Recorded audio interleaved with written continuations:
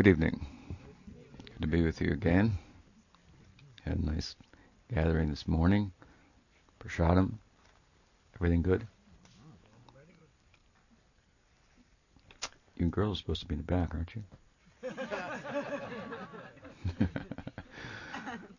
This is like the lady in Jagannath Puri who gotten so eager to see Jagannath that she climbed on top of the back of Chaitanya Mahaprabhu. And then somebody said, "You can't climb on his back like that." And he said, "Oh, if only I had the kind of enthusiasm she had to see Krishna, my life would be perfect." Sriman Mahaprabhu ki jai. Lady in Jagannath Puri ki jai. So, any questions tonight? Yes. Here's one here.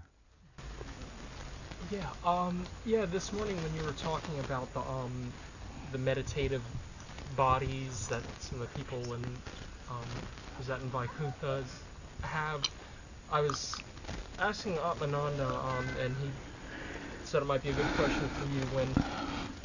When the final liberation is reached, do different beings reach different places? Like, the some choose to merge into the Brahman effulgence, and then others go to Vaikuntha planets, and like in other mystical traditions, like mystical Catholicism, like, is their final liberation a very different thing? Does this kind of vary according to deepest longings of the heart of the devotee, and then the Lord fulfills that? There's just one part that you missed, that you forgot in all of that to make that complete. The answer is yes, in a general sense, and there's different ways to talk about it.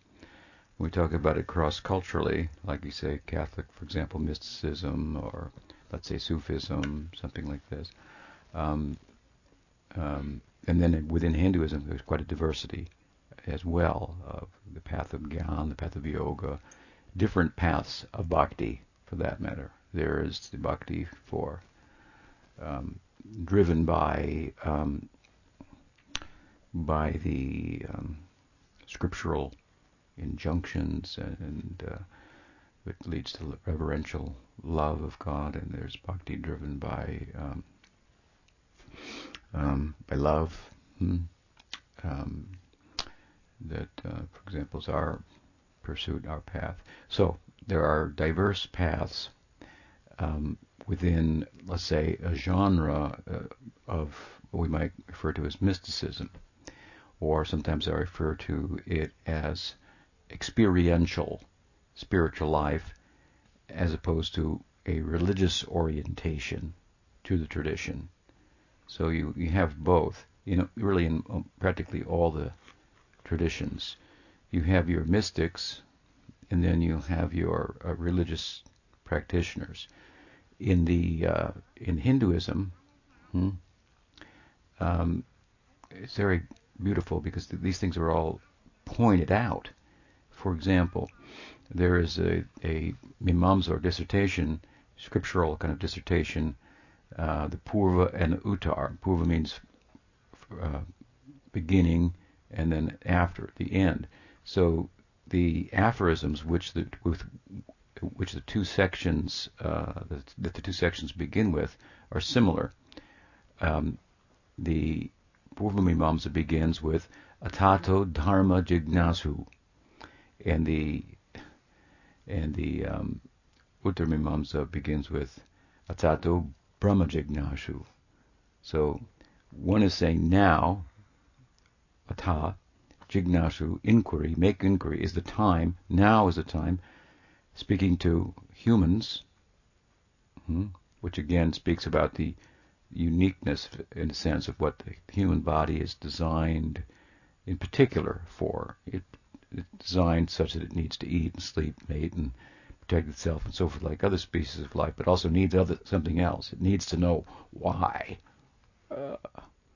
Why am I? With purpose, meaning, value, and so forth. This is the overarching, really, question that human life is more or less synonymous with. It is a question. Why am I? Why do I exist? And these kind of are like I say oftentimes, qualitative questions. That really, the physical world is quantitative in nature. Consciousness is where quality comes from. We posit quality onto the physical world by making sticks and stones a house, for example, right? So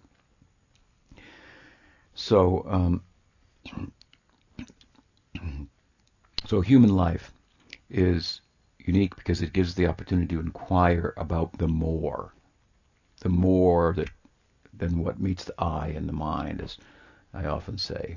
And of course, we are of that more, right? But the beginning, if you will, inquiry into that is an inquiry into it that is such that by the inquiry into the more, I also get more on a lower level, where I'm actually more situated. In other words, most people are attached to family, friends, and the ephemeral world of its comings and goings, all of which is here today and gone tomorrow, but we remain attached to it, lacking knowledge, experience, wisdom of something that we can theorize about, that there's the more, I am the more, and so on and so forth. And so the beginning in the Hindu tradition of the inquiry is inquiry into the more that is kind of packaged in such a way that the lesser life of acquisition, to use a Zen term, less is more, right? So the more, materially speaking, is more we can acquire. The more I can acquire land, cows, friends, security, better job, kids to help me or something, whatever they do. I was one of them, so I'm speaking about myself here.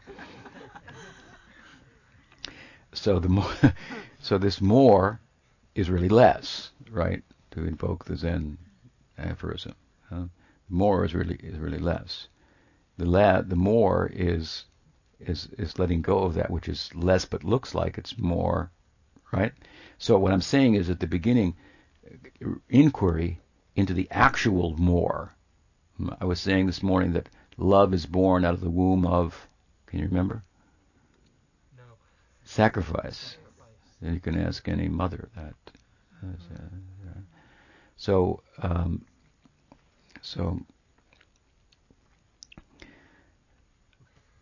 that means letting go, right? To give up.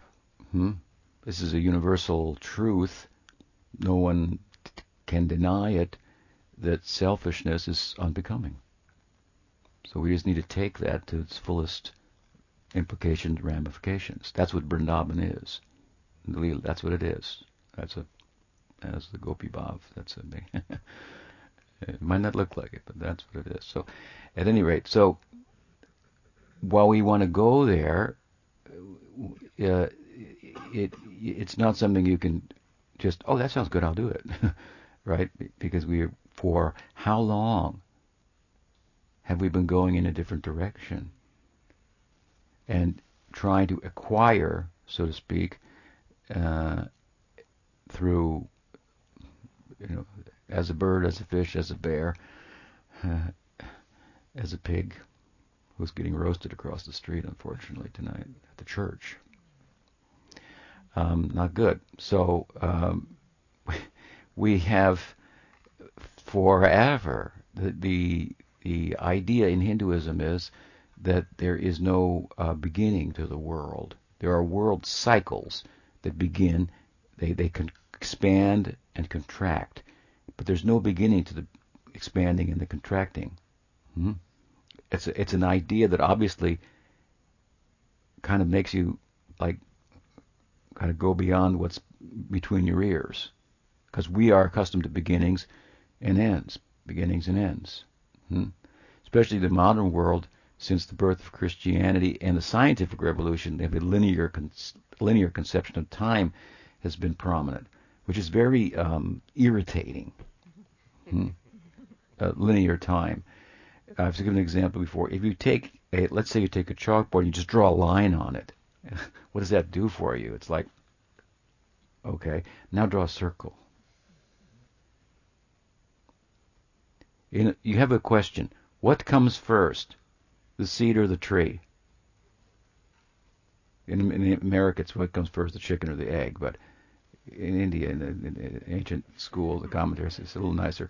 What comes first, the seed or the tree? The seed or the tree? Now, if the world moves in linear time with a beginning and an end, you can't really answer the question. But if it's circular, you can say, I got the answer. Which comes first, the seed or the tree? Both. That's like, oh, that's a different answer. That's like, it starts to become trans-rational, right?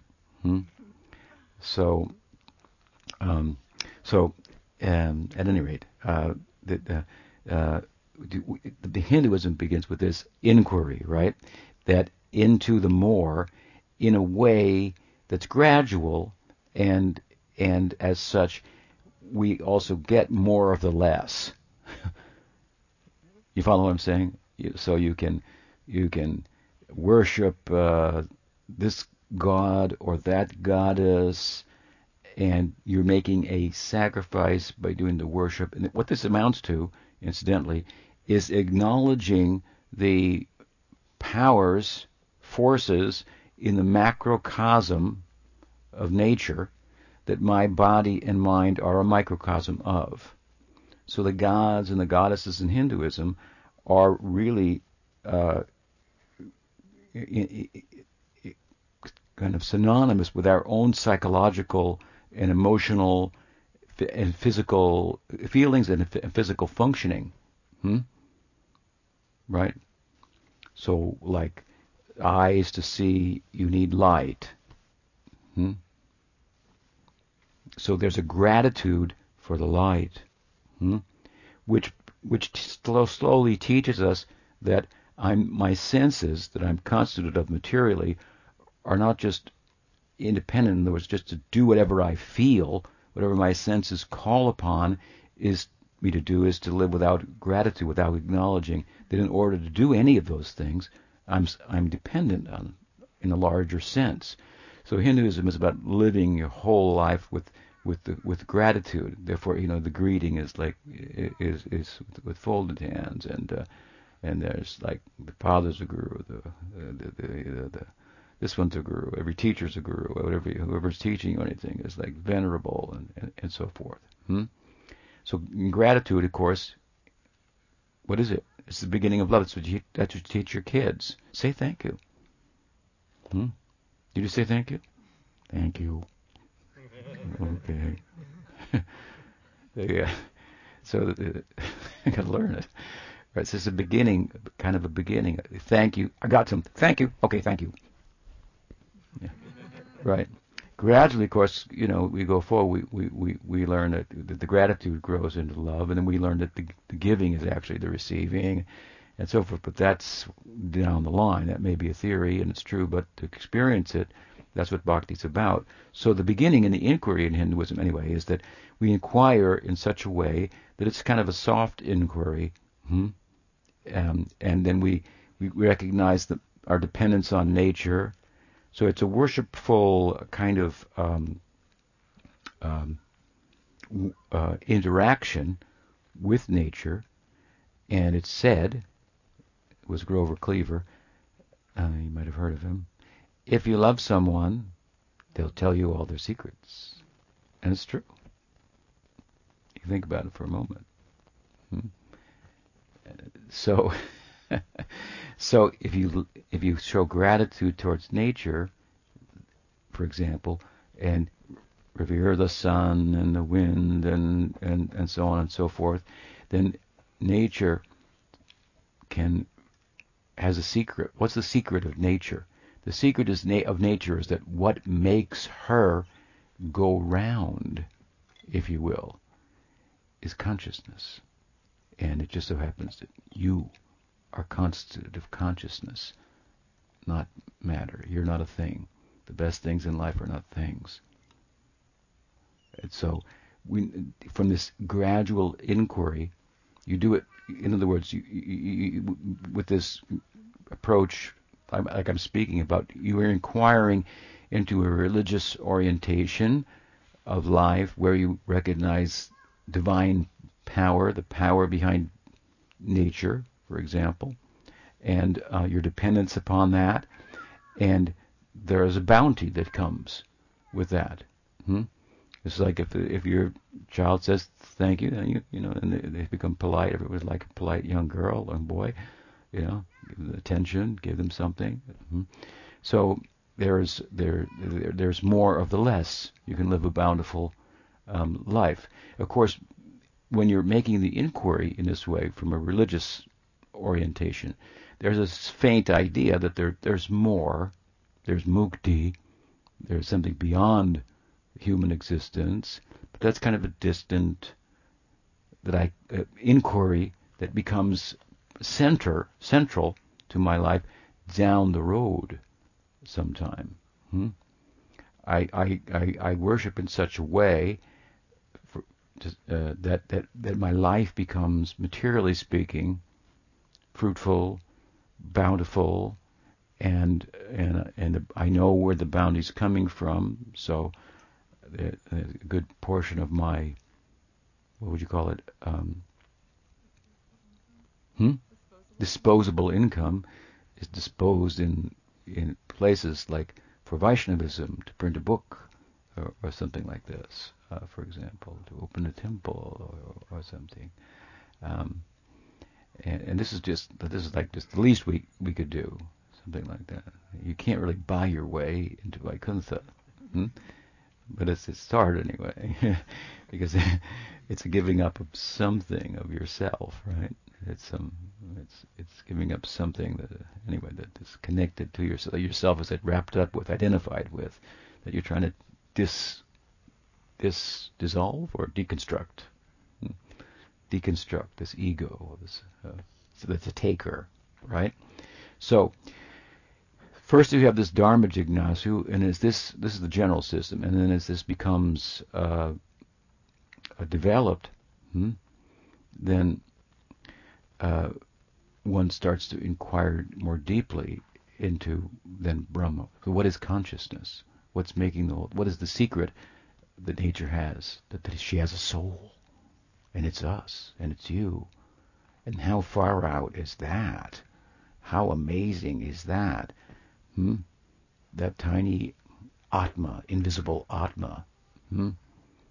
It's so bright, so effulgent. The Ananda of the Atma, Atmananda, the Ananda of the Atma is such that if you were to go into your, metaphorically speaking, heart, chitta, and cleanse it with a broom, that's what Nam Sankirtan is about. Krishna is not different from his name. He comes into the heart, he sets up a shop, and he's selling brooms. Now, a broom salesman with no big signs, neon lights, corporate advertising power is competing with all the multinational corporations that are set up in your heart, right? That have invaded, that hacked your heart, and they're in there trying to get your attention, right? What does a broom salesman, what chance does he have to compete? Well, they're magic brooms. So, as a sweeper, the name begins to sweep the chitta, the conscious, the kind of the material, subtle organ of awareness. It's different from the Atma, but it needs to be cleansed, because what's on it is reflections and impressions of the world that then start to drive our actions. So we have to cleanse it of those. Chittavritti Nirodha, for example. Mahaprabhu says it, Cheto Darpana Marjanam. That this, you take this, he compares it to a darpana, like a mirror, the chitta. So you're aware of something, and and an impression comes on, and then these build up, and they've been there. These are called samskars. The vrittis turn into, group together, similar impressions, form samskars. And samskars, when they become mature, turn into vasanas, which cause us to act. And then we're just kind of moving automatically on the basis of these impressions and so forth. So bhakti is about, the nam, chanting, is about cleansing away these impressions, cleansing the mirror of the mind, and turning that. We do it in the context of bhakti, so we turn the mirror towards Krishna. And now we get impressions from that side. And those impressions, how does that all come to us? How does nam come to us? It comes through sadhusanga, right? So this is the missing link in what you were talking about. Sadhusanga. Bhakti, as I said in this morning, is not a right. It's a gift, right? It's a blessing. So in this world, we've been moving under the force of karma with a time that has no beginning. Anadi karma. Just like it said, Vishnu is anadi. Okay, God has no beginning. Okay, that's not hard to figure out. You don't try to give some fancy interpretation of the word anadi, right? So Vishnu, then he is kind of poetically spoken of as, he manifests the world like an exhalation, and the universe expands. He inhales and it contracts. And everyone goes into susupti, this condition of deep sleep, and then it comes back out again, and so forth. So this Vishnu has no beginning, right? The world cycles are compared to his breathing, which must not have a beginning either, right? And the world consists of two Shaktis, the Maya Shakti, that he presides over, and the Tatastha Shakti, that he's the source of, as Mahasankarshan. Mahavishnu is the expansion of Mahasankarshan in Vaikuntha. When Narayan in Vaikuntha desires to bestow mukti, to experience compassionate love, how can he do it? Everyone's a mukta there. So of the Chatuvyuha, Sankarshan, Mahasankarshan, expands as Mahavishnu, and oversees, has jurisdiction over the Maya Shakti, and the one, Saikshata, right, becomes many. That's us. A certain type of Atma. Jivatma. Tatastha Shakti. Tatastha. It means, basically it means, its nature is adaptability. Tatastha. It can adapt. So it can function under the Maya Shakti's influence, and it develops a certain personality and ego, or it can develop under the influence of bhakti, the Swarup Shakti, the internal power of Krishna. Then it's going to get a personality as a result of that. In other words, you have will and you have, but you have to have an environment to exercise it within, and how you do that determines your personality, right? So, so the worlds expand, the multiverse, let's say, and its ingredients are the Maya Shakti and the Jiva Shakti, right?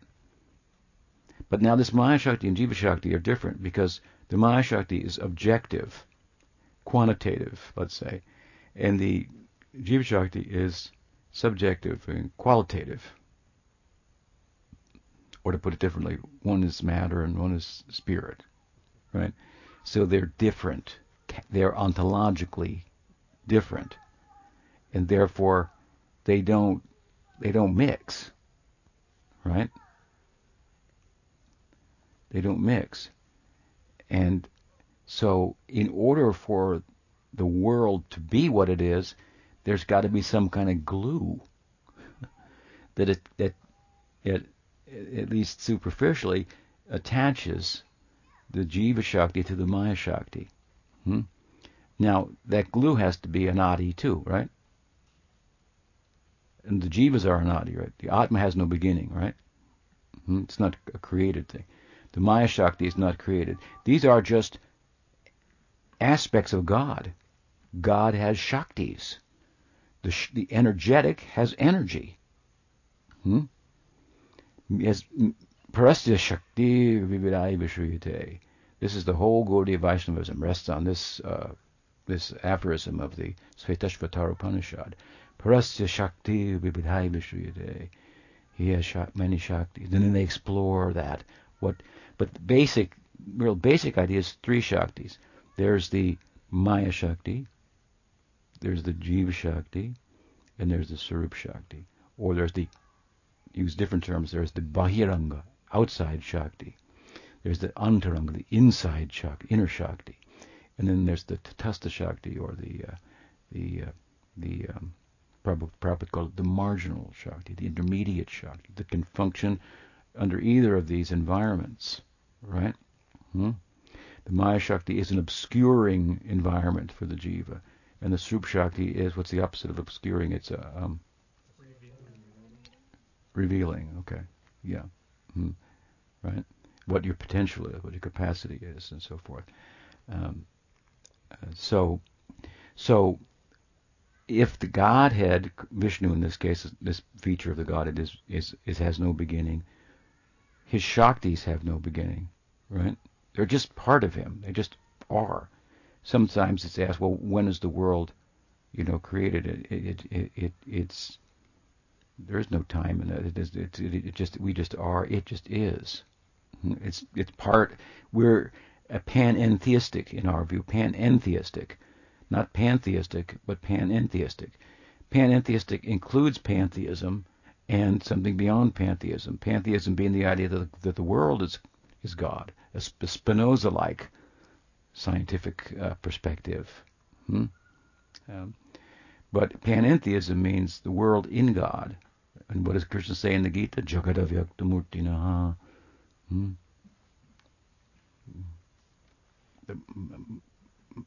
The world is within me. And what else does he say in the 9th chapter?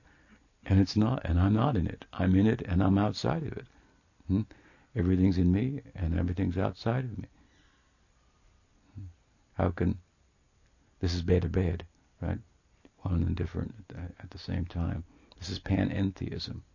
It's a more sophisticated theological concept than pantheism, and it also serves to, in my humble opinion, to bridge a gap between classical theism and pantheism, because pantheism makes the world God, and classical theism makes the world profane, and God holy. And there's this bifurcation between the holy and the profane. And then you get this environmental crisis that we have today. It's actually born out of immature and poorly reasoned Christian theology, combined with the early beginnings of modern science. So, point is this: that Vishnu is anadi, means no beginning, right? The jivas are anadi. The Maya Shakti is anadi. Something has to bind them, because they don't mix, and that must be anadi too. Because without that, there can't be the world. What is that binding force? What is that glue? Who can say? Karma. Karma is anadi. This is peculiar. Has no beginning. But as it turns out, a lot of things don't have beginnings. We're entering into again something that doesn't fit between the ears, and that's good. If you can reason it all out, then it's going to be pretty boring. be honest with you. Reason unto itself will take the life out of everything, unto itself. Now it can be used in relation to revelation. That's called theology. Then it becomes an instrument for mining the precious jewels of insight in the revelation that's always giving, more and more a richness of insight. This is an interesting point as an aside, because in the scientific materialist community, it's thought sometimes and put forward that the difference between religion and science is that science is open to change. And religion is frozen with these laws, and then and their books were written like thousands of years ago, and so that they're useless. Whereas science is like this open-minded industry. That we're just open to finding out what's out there. And if we find out it's like this, hey, we'll go that way. If we find out it's like that, we're going to go that way. As if the human scientist were a sadhu. In other words, as if the human scientist and the scientific community were detached in the full measure of detachment that brings the full measure of objectivity. Do you understand? This is the pride of science. We're objective. We're going to step back from our feelings and how we think it should be, and we're going to derive through experimentation facts, consistent data, and then we're going to go with that. So you can't just go and I think and I feel that, if you mix hydrogen and something else, you're going to get water. Actually, it doesn't work like that. So, okay, I'm going to separate from your feelings, from your emotions, from this subjectivity, an inaccurate way of knowing. Yes, but just by wearing a white coat and getting a degree at the university in science and then employment in the field does not make you as detached as a yogi. And if the detachment from and the harnessing of emotions is what brings us closer to truth, then we might want to ask the yogi about the nature of the world. You understand? What sadhana, spiritual practice, calls upon us to do is to be objective, this is very interesting, to the extreme. Even though it is an exploration of the subjective realm. It's kind of a objective subjectivity.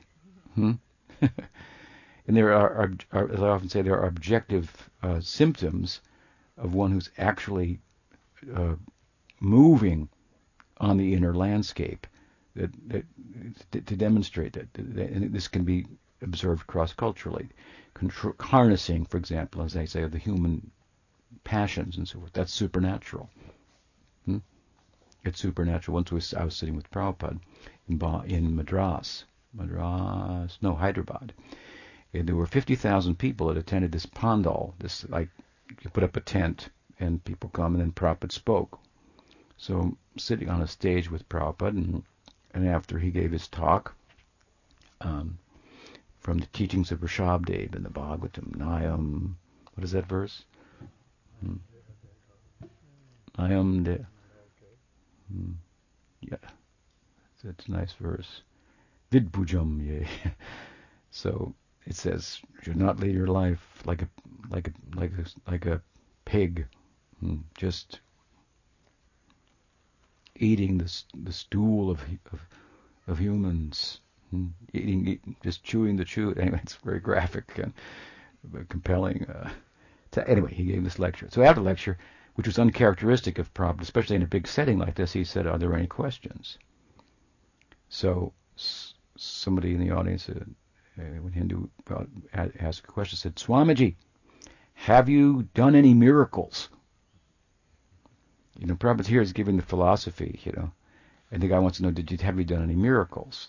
He probably wants to bring people in with reasoning, and he only wants to get involved if he's done any miracles, so to speak, and that's his test.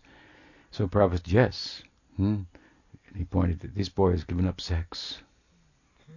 Everybody went, whoa, that's a miracle. You know, they're 20 years old and from America. They didn't. How could it be? Well, okay. It was such a good answer. Such a gotcha. Try that one. So he used to say in relation to the Prapti City where you can reach out in yoga and bring something from a distant place. So someone will bring a piece of jewelry, the gold jewelry. Not too many yogis can do this, but it's possible. A lot of cheaters and imitators, but it's possible. And so, but Prabhupada said, even if it's possible, if you can bring a gold nugget, why should we worship you? Bring us a gold mountain. If you can bring a nugget, bring the whole mountain. Krishna's put the gold in underneath the mines of it, right? So you can bring one nugget. So what is that?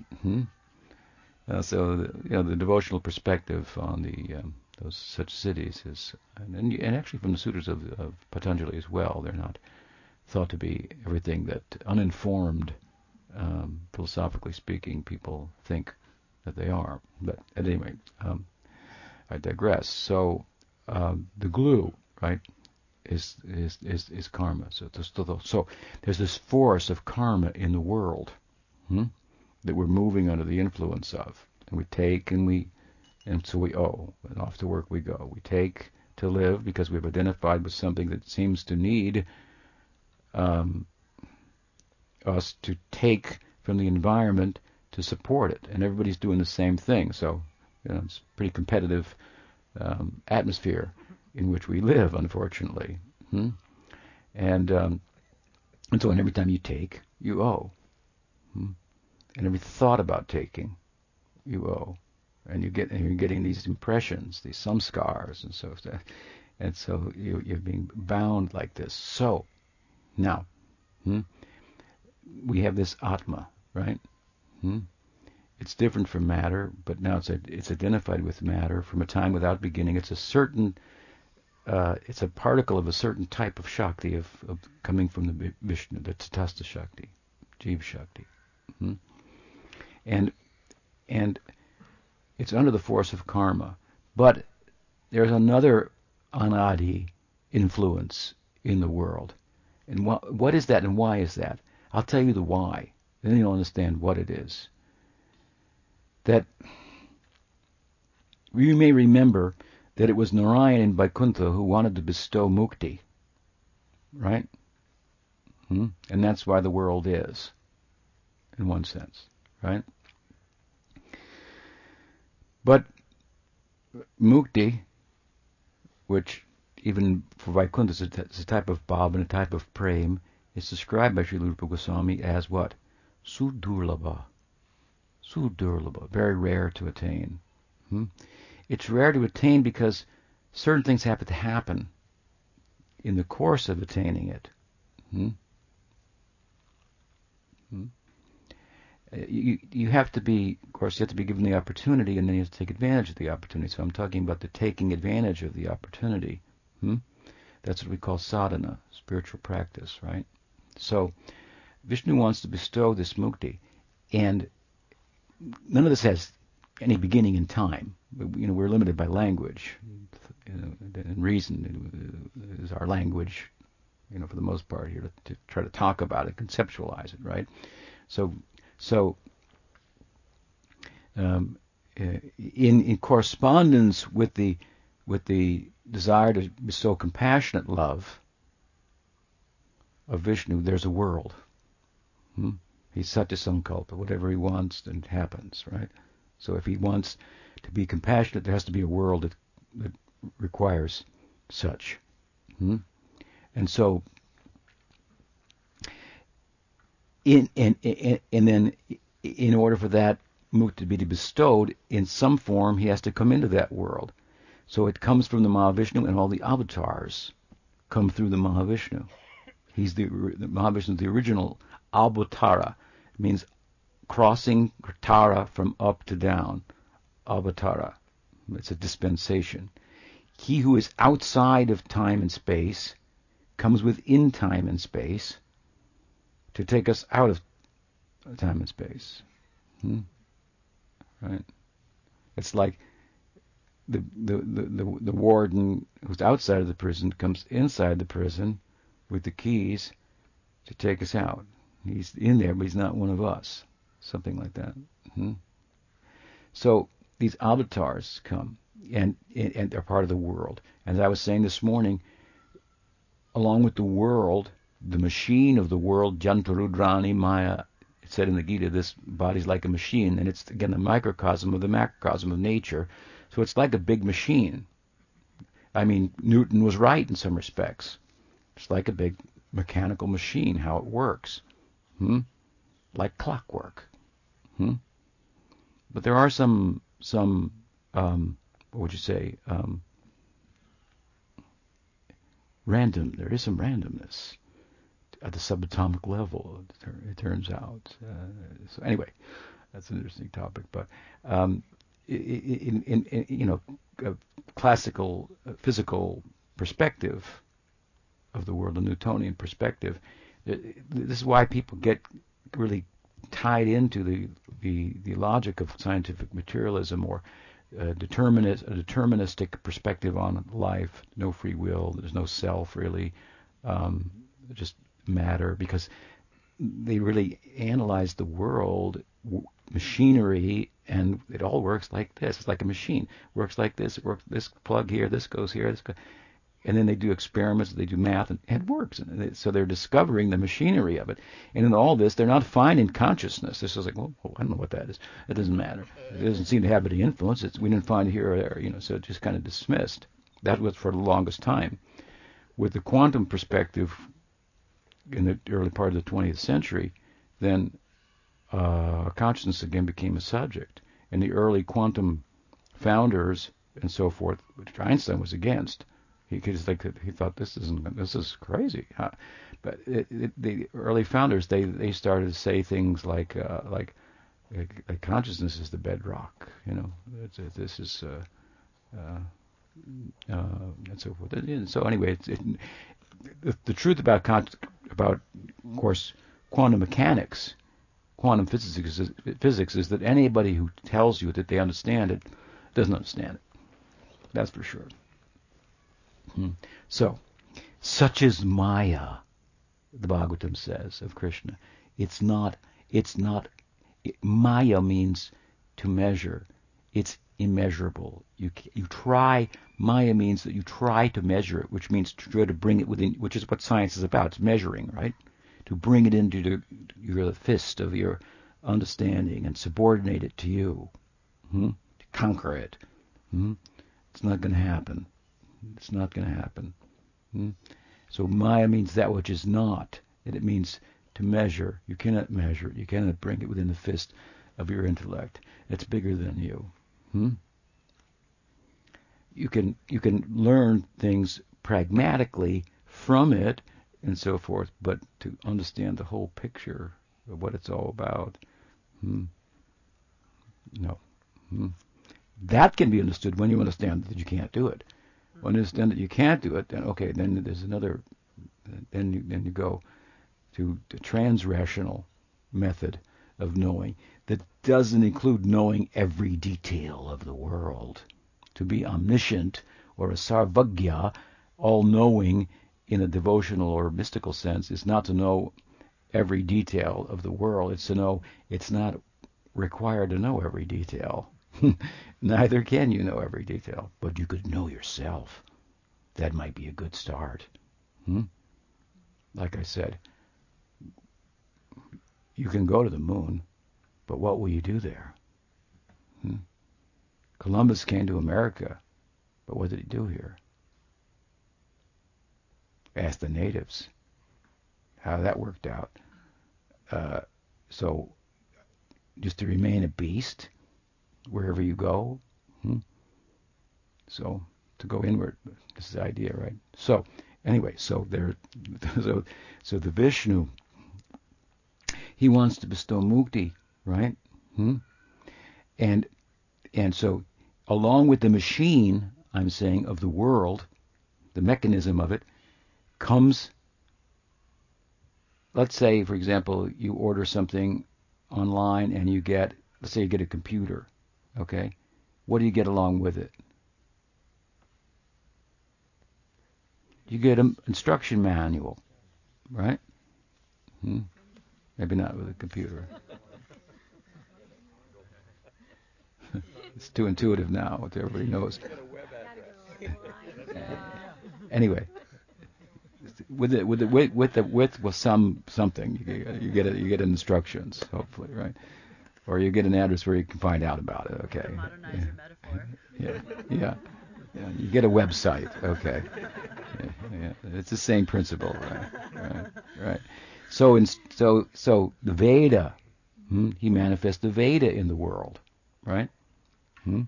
Revealed knowledge, and is revealed to someone who's got the ears to hear it, so to speak, who's like a dog can hear a dog whistle and a human can't. So because he or she is involved in mysticism, spiritual practice, they start to hear the sounds of the world that's speaking about its secrets again. What's its soul? It's you, and so forth. And so and they put that into language. And so this is what we call the sacred texts of the Hindus, right? So there are the sacred texts. It's a form of revelation, and then there are the sadhus, the saints, who are living in those sacred texts, right? And there are different kinds of sadhus, just like within Hinduism. Okay, there's yoga, there's gyan, there's bhakti, as I said, different kinds of bhakti, and then we can go. There's you could even say Christianity is a kind of bhakti, right? And Sufism is kind of a bhakti Advaitin perspective. We can appreciate all the mystics in all the different traditions.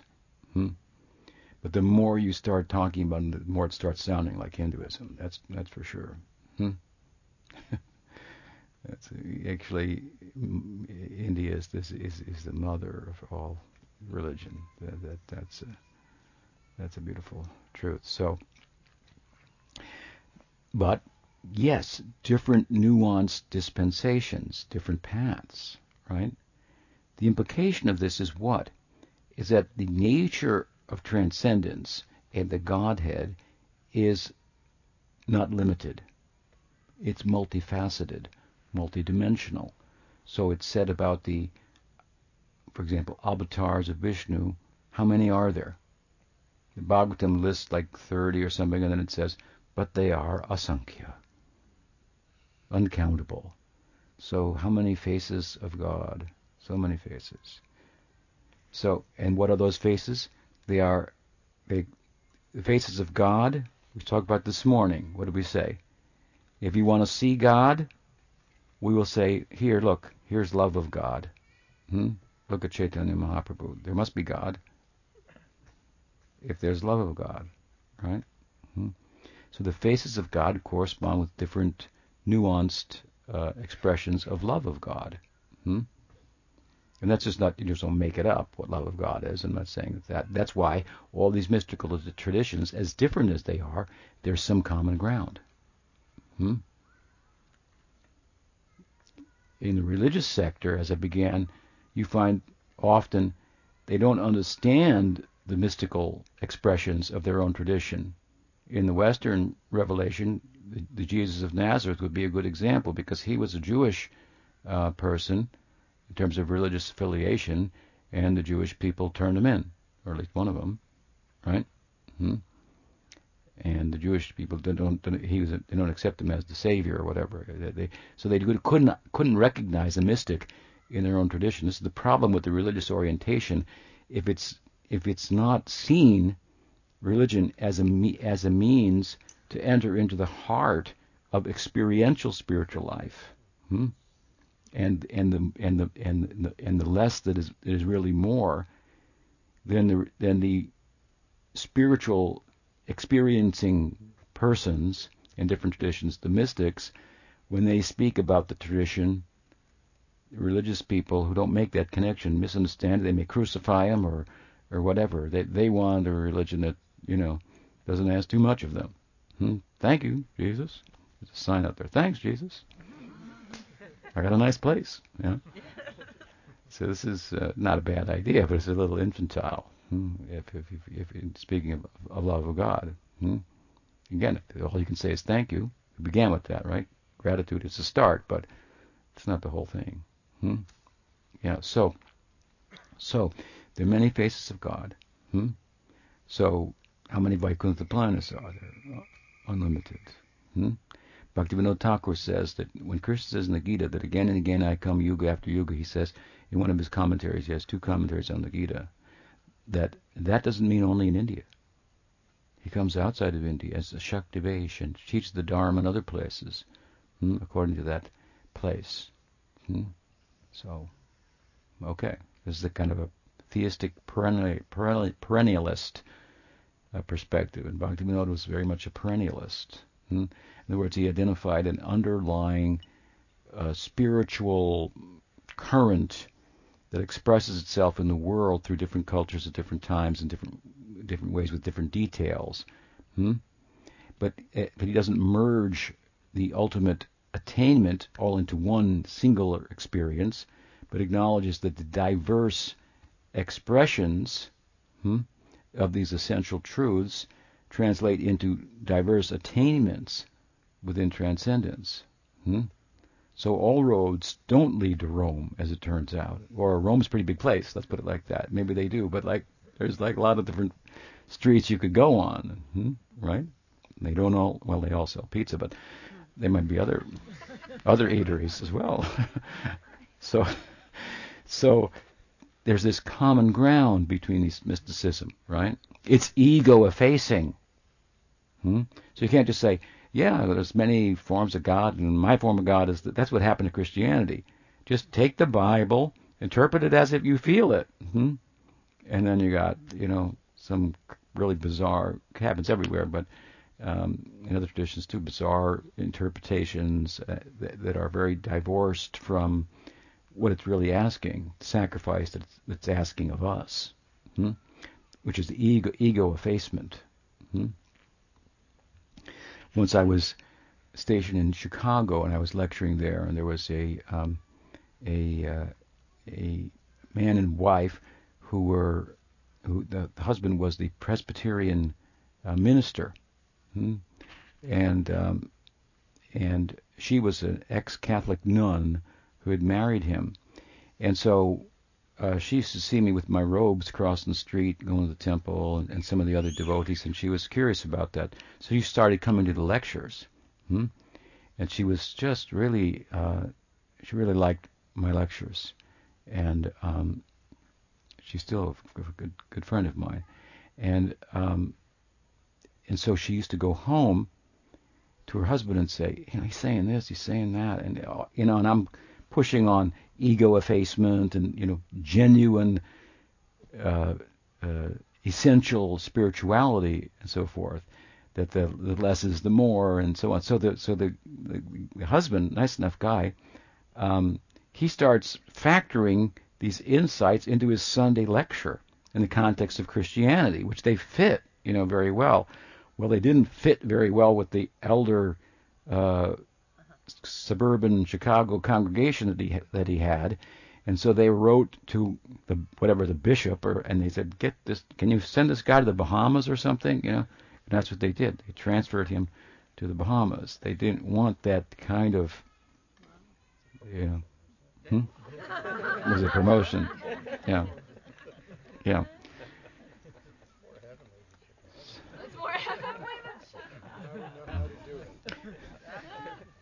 So as I was saying in the beginning, that this is one of the beauties of Hinduism, that it's very difficult in Hinduism to get caught only in the religious expression of the tradition and not understanding that it leads to an essential esoteric experiential heart, mystical heart of the tradition. Because you have the 4 desirables, dharma, artha, kama, and moksha. Right? That's there. Dharma, to be virtuous, virtue for its own sake, artha, to have economic standing, to get this, we need this sense, kama, sense, pleasure to some extent, right? And moksha, leaving it all behind. This then goes the mystical side. It goes from karma now, acquisition, to gyan, which is detachment, letting go from pravritti, acquisition, to nivritti, letting go. So in Hinduism, this is all very clear, and so there's a good connection. This is a mistake, actually, of an error, really, on the part of a famous, I like him too, Christian theologian. What was his name? He used to be an atheist. C.S. Lewis. Yeah. Lewis examined Hinduism and Christianity. He thought these are the two real religions. The problem with Hinduism, he said, is that you've got this separation. You've got the common village people with kind of a superstitious perspective, and then you got some guy in a cave over here, and there's no in between ground. This is what he's wrong about that. He was very wrong about that. And the fact is, you got it in Christianity too. You got some theologian who's got like this nuanced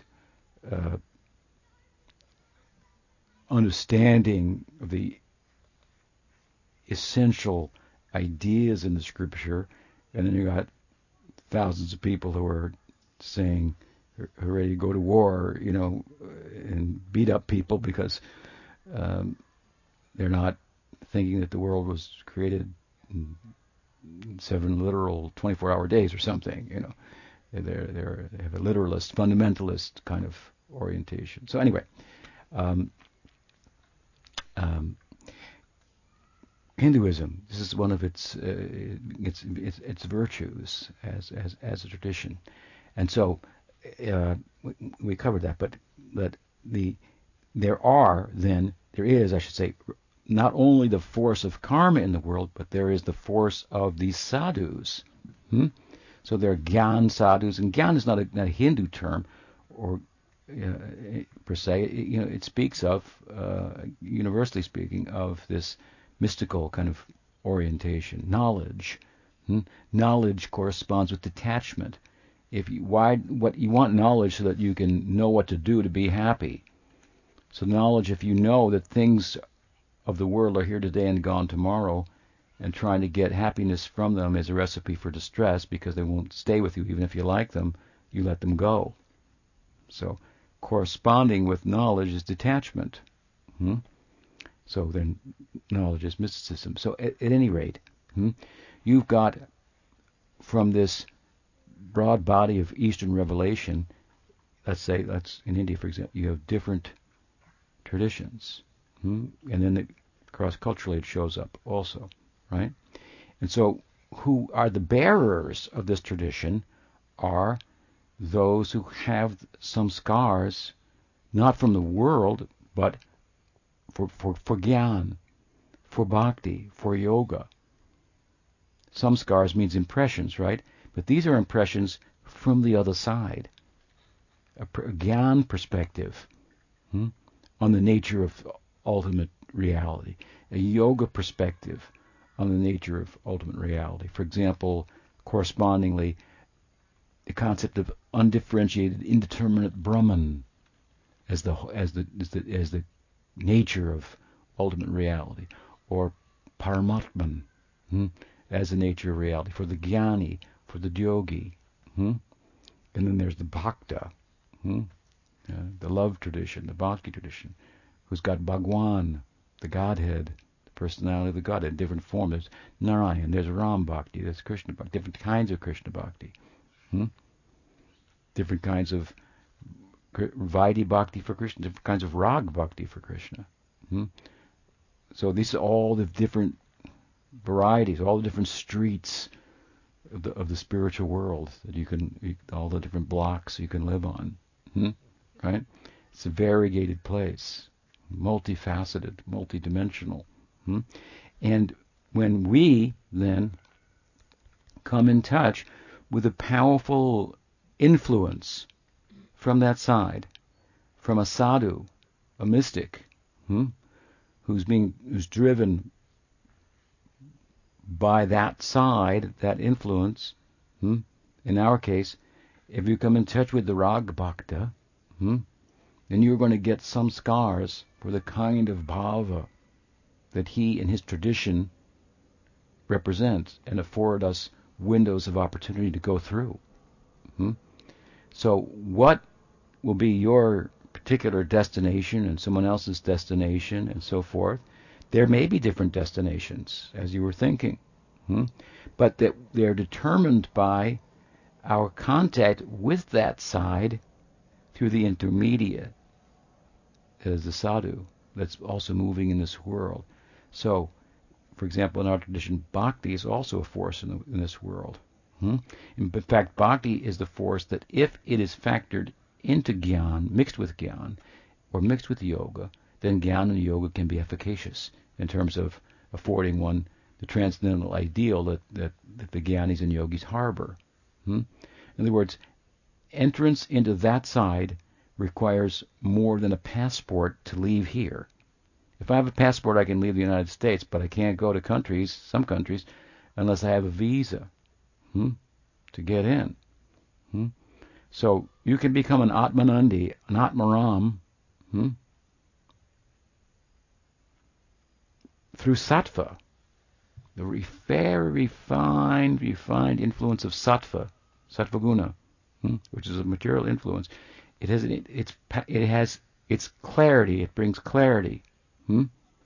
It has revelatory power. It's the way in which things make themselves known. That's sattva. All phenomena has some aspect, a combination of the modes, maybe dominantly one or another, but they all have some sattva by which they make themselves known.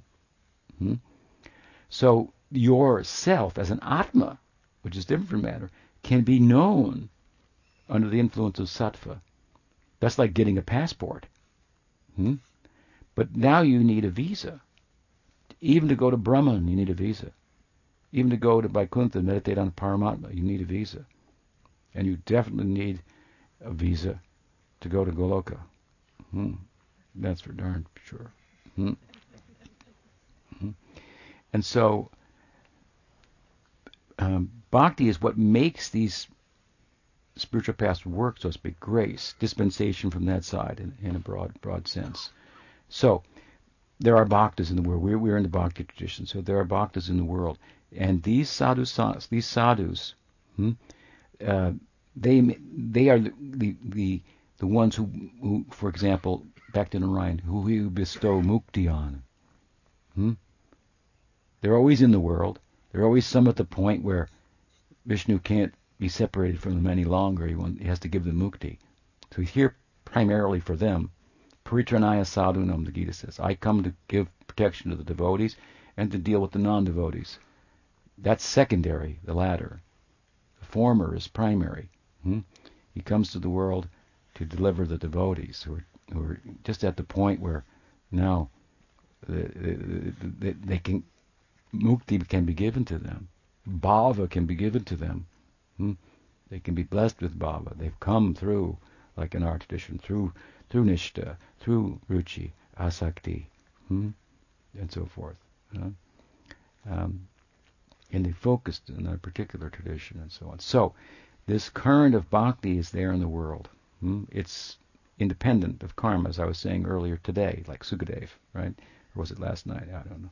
He moving in the world independent of the force of karma. And he came to Parikshit Maharaj and spoke the Bhagavatam. So the seed of the bhava, the spiritual emotion that we will attain, and it will play itself out as in prem as a form of love.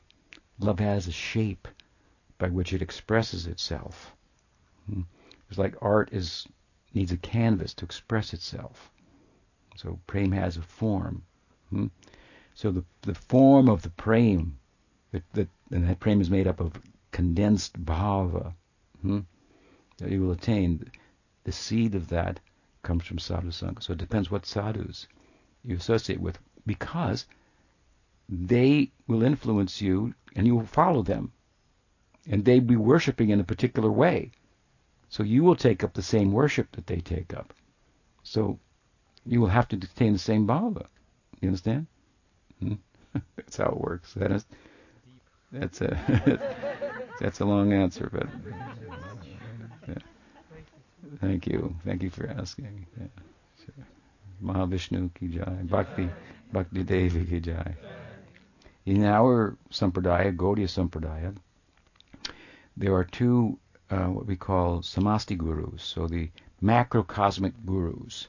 They are Chaitanya Mahaprabhu and Prabhu Nitai, Gaur and Nityananda, Krishna and Balaram in Kali Yuga. These two, they come to give the dispensation. Mahaprabhu comes to experience the love of Radha, and Nityananda Prabhu wants to give it to everybody else. And so Chaitanya Mahaprabhu is he if you want to become a gopi, the teaching is you got to become a sadhu. That's what Krishna did, right? He became Chaitanya Mahaprabhu. He's trying to become a gopi. He's trying to experience himself from Radha's perspective. So he had to become a sadhu. Nityananda Prabhu is Balaram and Sakyarati. He comes as a sadhu also, right? So if you want to become a gopa or a gopi, you got to become a sadhu. And because of these two, Madhurya Rasa, in the form of Chaitanya Mahaprabhu, Sakya Rasa in the form of Nityananda Prabhu, these two happen to be from rasic sensibilities compatible rasas. They're compatible to one. They can nourish one another. So these are the currents and the windows of opportunity that are available to us in our sampradaya. So you find our charges are absorbed in one of these two, and both of them are available because your guru may be in one or the other, but he's going to give the whole of the Gaudiya teaching and so forth, and you get full exposure to everything that's available. Some scars, and he will see, oh, he's liking like this, then he'll read this, chant this, come back later, we'll talk again, and so forth. Help us to grow and step into that potential that's been made available by the grace of Bhakti. So anyway, Bhakti Devi ki jai. So we'll take prasad, huh? Mahaprasad ki jai.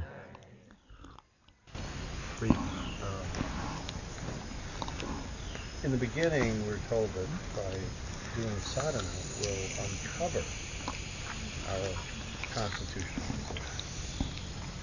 And from your talk, it sounded like we can kind of choose to move between the different rasas. Or we get to choose our rasa, something like that. No. What happens is that by the association, you get impressions of the bhava that those sadhus are carrying. And our sampradaya is pregnant with these bhavas. So this will happen over lifetimes. So what's inherent is what was placed in there in a previous lifetime by sadhu sangha, and then it will come out by further subsequent practice and further culture of it and so forth.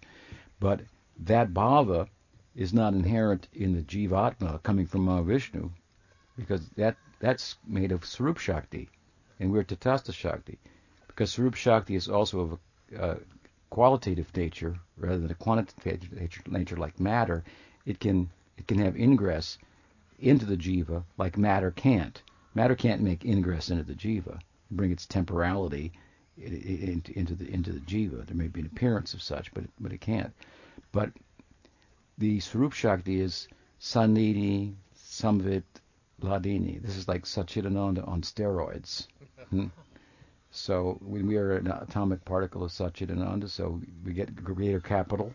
We get like a small capitalist, we get a big investment through Sadhu Sangha and the Sampradaya, and okay, so you understand, right? Yeah.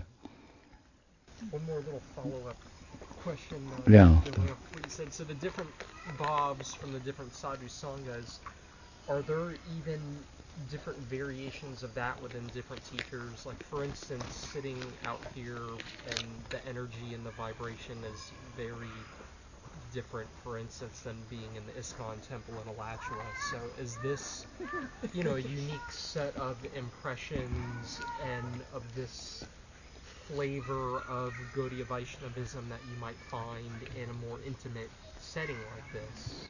There are some settings have no bhav, Yeah. and some have some.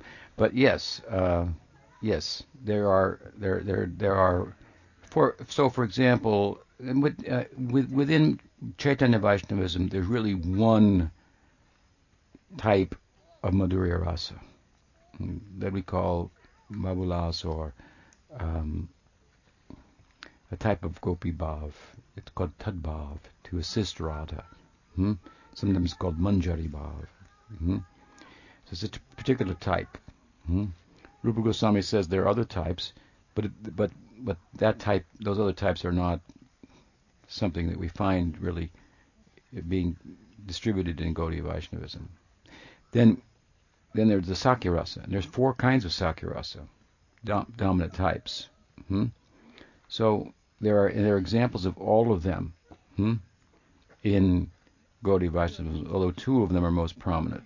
The Sakhas, who are mixed with Madhurya and assist Krishna's romantic life, and those who are purely in Sakya, like the Dwadasa Gopals, the associates, the 12 associates of Nityananda Prabhu, who are the friends of Krishna and Balaram.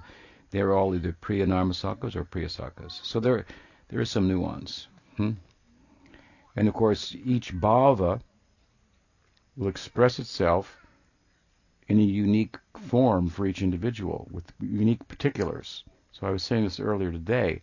The opportunity of grace comes to you through sadhu sangha, and then through sadhana, as you become purified, your will, the will that's inherent in the jiva, starts to express itself under the influence of the Sarup Shakti, which is only moving for the pleasure of Krishna. So now you're willing to please Krishna in a particular way within the context of that bhava. So some cowherd boys like mangoes and some like bananas. There's differences. So is it almost kind of like light passing through a prism, or that bob, that Yeah, condition? that's exactly like that. And as it comes through a unique teacher and the individual, it's going to, modify that a little bit, but it's the same. Yeah, rag means also color. So if you take a crystal and you place a red rose next to it, the crystal will become like a red rose. If you place a yellow rose, it'll become like that. So when your heart becomes like a crystal, cleansed, then the rag that's placed next to it will take on that color. Yeah. Okay.